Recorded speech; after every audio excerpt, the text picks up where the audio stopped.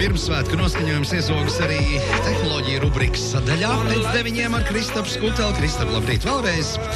Labrīt, tieši gaiša dzīsme. Jā, lai ko tas arī nozīmētu. Nu, ļoti skaista, gaiša dziesma. Jā. Es tev tulkoju. Man liekas, es vēl dzirdēju pirms kaut kādām, nedēļas vai dienām arī šeit tāda dziesma Kiki Miki. Igauņu reperi bija ne jūsu laikā, bet kāda kolēģa laikā bija atskaņot un ļoti labi skanēja. Jo igauņu mūzika šeit Star FMā nav nemaz tik daudz dzirdama. Tā gan, jā. Bet es tad, kad esmu Igaunijā klausos Star FM, tur arī latviešu mūzika daudz nav. Jā, tas tā kā kvīti. Reiniks reizēm ar Jokseli. Tur parādās, tad tur kaut kad... Jokseli, tas ir tas vēl joprojām skrien tēma, jā? Jokseli ir skriet, jā. Tad Reiniks skrien joprojām. Nu, viss kārtībā. Un tad, kad es Igaunijam teicu, ka viņš vēl draugs, neticēja. Tev taču jābūt bildei ar Lauri. Ir jau. Pirms sākam, Kristap, vienmēr ir forši iedotu motivāciju. No. Nav iedodu, mums raksta, neatklāja savu vārdu, nesaistīt ar tēmu, bet Kristapam ir tik nomierinoša balss. Kaifoju. Jā? Cik interesanti. Paldies. Bet tā ir manta, Kristap. Īstenībā tā ir ļoti laba manta. Es audio grāmatu klausos vienu rakstnieci tad, kad man patiešām ir, ka es esmu uzvilkt un es nevaru aizmukt. Tā Dina Rubina, viņai tik laba nomierinoša balss. Un tad tu vienkārši iemiedzi. Tāpat kā Aristovičām. Kara laikā Aristovičs klausījās tikai, lai nomierinātos. Jā. Tā kā viss, tev lielas izredzes ir. Ej, tirgojies ar savu balsi. Ēnas vakar jums bija, Bija. Man liekas, ka tā ir ļoti laba kustība, un arī mēs uzņēmumā Tesdalabā atbalstam šo aktivitātu. Vakar bija mums kopā pa birojiem, man liekas, 50 ēnām, un tur tā interesanti uz tiem jauniešiem. Katru gadu man ir neskaidrība līdz pat pēdējiem brīdim, vai viņi ir saņēmuši informāciju no manis. Protams, ka es sākotnēji sūtu viņiem ēpastus. Tā kaut kādā momentā man bija skaidrs, ka ēpastus laikam viņi nesaņem. Vai tur spamam apītē, vai vēl kaut kur iekrīt iekšā. Tad es pirms vairākiem gadiem pasāku sūtīt īziņas, jo man tie dati ir no tās.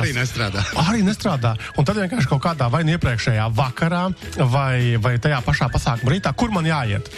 Vispār nekurā birojā viņš pieteicies, ne no kuras pilsētas, un man tad labi jāmeklē pēc viņa telefona numura. Tā kā, tā komunikācija. Jā, tur ir ļoti interesanti, Kristap, jo e-pasts kaut kur retu reizi izmanto saziņai ar skolotājiem. To es esmu pamanījis. Īziņas principā, kā SMS opcija netiek izmantot. Protams, ir kaut kāds WhatsAppiņš. Īstenībā man ir Instagram tas sadaļa, kur es viņu nesen tik atklāju, kad man kāds tur raksta. Iedomāju, šitāds man līmenis. Un tur, man tur kas tik nebija sabiruši. Ak, diviņi tētīt. Un nesen es tiešām mums bija lāža notikusi ar vienas skolas padomi. Viņi man bija uzaicinājuši uz pasākumu. Es piekritu. Bet viņi man Instagramā es nevaru to Instagram tik bieži vaļā un nelastu. Es jums biju aizsūtījis telefonu. Es tā kā domāju, ka caur turien jā, tas kur pie rekvestiņiem iekrīt, vai ne? Jā. Es teiktu, tur parasti reizi gadā iegriežos un tad, kāds kaut ko mēģinājis pa darba lietām tur prasīt. Tieši tā, man arī šitā ir bijis tad atpakaļ ejošs datumu, kaut ko tu mēģini tur runāt. Jā, un es jauniešiem saku, pagaidiet, ir tak telefoni, var drīkst zvanīt. Mēs tā kā esam cilvēki. Bet noslēdzot to ēnu tēmu, tad, prieks skatīties tiem jauniešiem, protams, tur ir klusāki tādi, biklāki, tas ir normāli. Ne visi mēs arī paši jaunībām bija beigies pridzekļi. Atceries, kas tāpēc bija neveikls. Tieši tā, pamatskolas gados bija ļoti neveikls. Bet atkal ir tādi ļoti gaiši, kā tu pati minēji pirms ētera, un forši tie jaunieši. Būs viss labi mums nākotnē. Tad mums ir jāiedot, manuprāt, viņiem tā pieredze, tā deksme kaut kāda, nevajag sagruzīt viņus vēl, lai viņi paši pamēģina kaut kādām savām pieejām dzīvē izsisties, un galā viss būs labi. Jā, tas mūsu vērojums arī, mēs tomēr esam mēdījis, gan šeit televīzija, gan radiostacijas un tam līdzīgi, un vakar sastaptie jaunieši, es pat teikšu, es neredzēju tur biklumu noteikti, ne, ļoti droši, es pat teiktu, tādi pārdroši, pašpārliecināti, kas ir ļoti laba īpašība. Redz, mūsu padomju cilvēks un bērns jau audzināja citā garā, tā pazemība visu laiku, un tad kaut kāda tu līdz galam vēl nekas neesi, ja? Nekas arī nebūs. Jā, smaidīt nedrīkst, jo tu izskaties pēc muļķa. Tas, ko es redzēju jauniešos, kas ir apmēram 50 šeit pa gaitaņiem, vēl vairāk staigāja. Jā, tur viss būs kārtībā. Jā. Nu, labi, mums ir prieks par jaunajām ēnām. Starp citu, ēnu dienas notikušas ir 22. reizi. Cik labi. Jā, un to rīkojas, starp citu, iesācējs ir Junior Achievement Latvija. Nu, joprojām viņi arī rīko. Jā. Un pieprasītākās profesijas, kā mēs noskaidrojām, tad ir policisti, arhitekti, ārprāts arhitekti. Un tie paši mēdī arī. Tā, labi, bet pie tehnoloģijām. Tātad pagājuši 50 gadi kopš pirmā mobilā tālruņa zvana. Tas ir ārkārtīgi sen. Tas ir reāli ārkārtīgi sen. Latvijā savukārt mobilā telefoni sāka parādīties no 92. gada. Tātad LMT toreiz ievies NMT standartu, un tad bija pie pirmie zvani. Un tad 97. gadā sāka parādīties otrs mobilo sakaru operators, Baltcom GSM, un tad jau bija plašāka, teiksim, gan tās ierīces pieejamas, gan arī, tā kā varēja arī tos sakarus arī veikt. Man pašam parādījās telefons pirmais 10. vai 11. klasē, es pēc pamatskolas devos prom uz citu pilsētu mācīties vidusskolā, un attiecīgi tur kaut kā tomēr vajadzēja komunicēt ar vecākiem šad un tādu, un tad bija Siemens C35i, kaut kāda tur zelta zivtiņas kampaņa, tas bija baigais notikums. Labi, atcerēsimies, man bija Eriksons, man bija metāla korpusā tāds kameleoniņš, viņš no zaļa uz violetu pārgāja tās krāsas, diezgan smags pasākums, bet es teikšu, tiem laikiem izmērs, tāds mazs, jo tad likās, jo mazāks, jo foršāk. 96. varētu. Nopietni, tev bija ātrāk par mani? 7. jā, manu Mikiņam bija. 97. Jo es savējo pirku no Mikiņa lietot. Biezais. Bet, labi, ja mēs ejam pa šo vēstures taku, man pirmais bija Nokia. Jā, un, Ura. Kā izskatījās? Tāda, priekš tiem laikiem laba Nokia, tāda Nokia, tāda smukā Nokia bija, tāda lepnā Nokia. Ar vai bez antenītes? Mazu antenīti. Šī tāda maziņa antenīte bija. Man viņu tā kā uzdāvinājis, pat viņu nepirku, tā kā, viss bija kārtībā, bet man tas tālruņa numurs vēl joprojām ir. Tas pats, kas man 97. gadā klausēs, bet no visiem aparātiem man vismīļākais bija, zin, kurš Nokia, tas, ko sauc par šokolādu. Jā. Kā man viņš patīk, es tā ceru, ka tāds vēl būs kādreiz dzīvē. Jo mūsdienās te telefoni visi ir baigi līdzīgi savā starpā, un tā unikalitāte ir zudusi. Kaut gan tie saliekāmie telefoni ir vismaz kaut kas jauns un foršs, bet agrāk pie dizaina tiešām ar tiem šokolādes versijām. Bija tur rozija, bija vēl varianti arī. Labi, es te runāju, mūsu gadījumā kaut kāds 97. tur 6., 7., 8. gads, bet pasaulē 70. Mēs taču nosvinējām pagājušajā nedēļā. Kristaps ar to arī iesākās. 73. gads. 50. Bet tā pauzīte bija diezgan liela, jā, līdz tas vispār iedzīvojās. Protams, kā jau daudzas jaunās tehnoloģijas, nebija skaidrs cilvēkiem, priekš kam to vajag, un ierīču nebija, un tam visam bija nepieciešams laiks. Jā, es atceros, labi, viena lieta tie podziņu telefoni, tad bija mēģinājumi izveidot tos vietāruņus.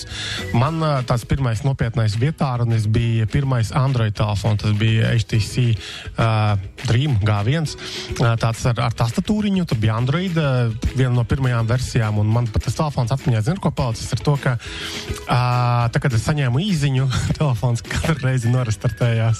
Tā kā tik drūmi un tik ļukaini bija. Bet tas, ka tur uzstādīja tur tās lietotas un tas displejs izskatās tik liels un tāds košs un foršs, tas bija interesanti. Man bija ļoti interesants projekts kopā ar Biti, kuras gāja cauri laikmetam par visiem tiem gā. Man tur bija jāfilmējas un tā kā, laikmeta griežos gandrīz un tad tas atsauc atmiņā visu to paralēlo produkciju saistīta ar, atceries, mobilajiem telefoniem, bija taču tās polifonijas melodijas. Tad bija logo, ka tu varēji izveidot mājas lapās kaut kā. Tādi jokaini pasākumi, ko tev piedāvāja kā ekstru pie telefona. Mēs taču pirkām zvanu melodijas, tas polifoniskās, tad bija kaut kāds parastās. Būskiņu spēlējām. Bet vēl joprojām, man liekas, ka var nopirkt to, ka kāds cilvēks tev ierunā, ka viņš pat labāk nevar atbildēt, bet ja jūs gribat atstāt viņam to, jo man arī bija jāierunā. Tas bija Latvijas mobilā telefona pakalpojums. Pats, ja tā var, tas ļoti šaubos, ka kāds to baigi izmanto šo funkciju, bet ļoti interesanti, laiki. Jā, avīzēs atceries, drukāja toreiz tos kodus kaut kādus, veselu lapu aizmugurē aizņem. Paskaties, mūsdienās tā lapa ir brīva kaut kam citam, tajā laikā tas bija aktuāli. Nu labi, tagad vēl par tēmu, ja jau par telefoniem ierunājamies, šeit klausītāji jautājums, nopirku lietotu S21 Ultra ar Android 11, bet nevaru to atjaunināt, lai gan telefonam jau sen vajadzēja atbalstīt Android 13. Mēģinot atjaunināt, saņem paziņojumu, jūsu programmatūra ir atjaunināta. Kāpēc tā? Labs jautājums. Ļukiem liekam šito. Es teiktu, ka no sākuma pirmā doma bija varbūt kaut kāda nestandarta reģionam tas telefons paredzēts, bet tā kā ir tik ļoti iepalicis atjauninājumos, tad arī citos reģionos tam būtu jābūt. Es nezinu, es izdarītu tā, ka es pieglabātu datus, atgrieztu ierīci uz rūpnīcas iestatījumiem, tā kā visu nonulētu, un tad pamēģinātu vēlreiz iestatīt no jauna un skatīties, kas tad notiks. Ja nē, vai tad meklējam kaut kādu citus, vai vienkārši aiznesam uz Samsung servisu, lai viņi skatās, kur ir problēma, jo pavisam noteikti tā nav jābūt. Jā. Labi, turpinām. Tev bija tur vēl daudz. Jā, man bija tas, ka Amazon ir slēdzis arī mūsu pusē diezgan populāro grāmatu interneta veikalu Book Depository. Tātad Book Depository ir bija gandrīz tāds interneta lielveikals, kurā varēja nopirkt grāmatas, un šeit viņi bija viltīgi iestrādājuši šo te nosūtīšanas, jeb shipping cenu iekšā grāmatas cenā. Un attiecīgi, tā kā tu pērc grāmatas, un tev ir sajūta, ka ir par velti tā piegādē. Es pats esmu sūtījis diezgan daudz grāmatu tieši no šīta servisa savu laiku, un viss tur smuki darbojās, ātri atsūtījās. Bet, jā, tas, ko es arī biju palaidis garām, ka to Amazons bija iegādājies, un Amazons tagad ir tādā agresīvā, slēdzam ciet visus biznesus, kas mums šķiet neperspektīvi, tāpat kā viņi aizvēra pirms nedēļas 2 DP Review, tātad šo te fotokameru, fototehnikas apskatu vietni. Tagad viņi arī šo te Book Depository taisa. Tagad būs jāskatās, kur tad mēs pirksim grāmatas, citās kaut kādās vietās. Lūk, jo kaut kādā 26. man liekas, aprīlī kaut kādā super ātri viņi aiztaisīs ciet, un tad vairāk nebūs šos te, kur jūs grāmatas pērkat? Fiziskās? Pērkat kaut kur vispār vai digitālās? Tagad jau mēs esam iesaistīti pat grāmatu lasīšanas. Jānis Roza lasītāja kubiņā. Bet vispār grāmatnīcās. Man patīk viņu paņemt rokā, pašķirdzīt, palastīt. Bet, ja man vajag kaut kādu tādu īpašo, kaut kādu dizaina grāmatu, kur negribās no ārzemēm vestis, viņi nofotografēja un Amazonai parasti pirku. Amazonā, jā, tas ir māks vienkāršākais, jo vienkārši tur tas klāsts ir faktiski visas pasaules grāmatas. Vēl tur ir tie, kas tik tur nav. Kā, viņi nebūs tagad? Book Depository nebūs. Amazons būs. Bet grāmatas nebūs? Būs grāmatas. Jā. Amazonā grāmatas joprojām būs. Jā. Es taču nesen izlasīju to grāmatu Shoe Dog par Nike kompānijas visu izveidošanu. Veca grāmata salīdzinoši, bet... Stāsti. Ir ļoti interesanti. Man, kad sporta jautājumiem vajadzēs pastāstīt man kaut ko. Visvairāk mani pārsteidza tas, ka tā kompānija, vispār tāds bizness ir tāds, ka tu vari pārdot gadā, teiksim, uz miljoniem, 10 miljonu ASV dolāru vērtībā, tās apavus šajā gadījumā, bet principā tev naudas kā tādas brīvo apgrozāmā līdzekļu nav, un tu vari nobankrotēt jebkurā brīdī. Un tas ir tāds, no biznesa skatu punktu man ļoti interesanti patika tas viss stāsts. Tas autors ir līdzdibinātājs Nike kompānijas, un ļoti, ļoti, ļoti interesanta grāmata. Viegli lasās, superīgi. Vispār šogad kaut kā man uznācis lasīšanas trakums, es biju gada sākumā izlasījis par tiem mikroshēmām, to Chip Wars, kur es sapratu, kāpēc Taivāna ir tik ārkārtīgi nozīmīga visā šajā kopējā pasaules stāstā. Tagad, starp Japāna arī piekrita netirgot Ķīnai kaut kādu ekipējumu un lietas, lai ķīnieši nevarētu ražot savus procesorus. Un atkal lielvaru cīņa. Ļoti interesanta grāmata. Chris Millers, Chip Wars. Un tagad es sāku lasīt Kings of Crypto, tātad par ļoti populāru, arī masā diezgan zināmu tādu kriptovalūtu vietni, biržu Coinbase. Noteikti ir dzirdēts, redzēts, varbūt tas zilie logo. Un tur tādā saprotamā valodā, bez nekāda tehniskā žargona, vienkārši skaidro, kā dibinājās, kā viņi auga, ar kādām problēmām saskārās. Bišķiņ ieskats ir arī tādās, kripto varbūt tādās, kāpēc tur tas un šitais notika. Ļoti viegli lasāma, ļoti forša grāmata. Rekomendēju arī jums palasīt. Burvīgi, Kristap, tu esi gandrīz kā iestājies mūsu lasītāju klubiņā.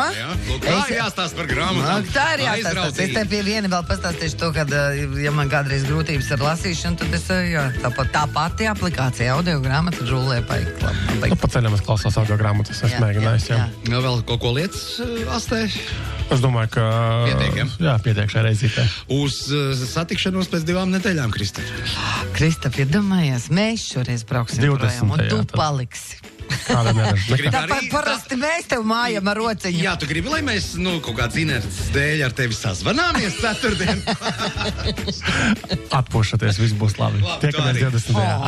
Paldies.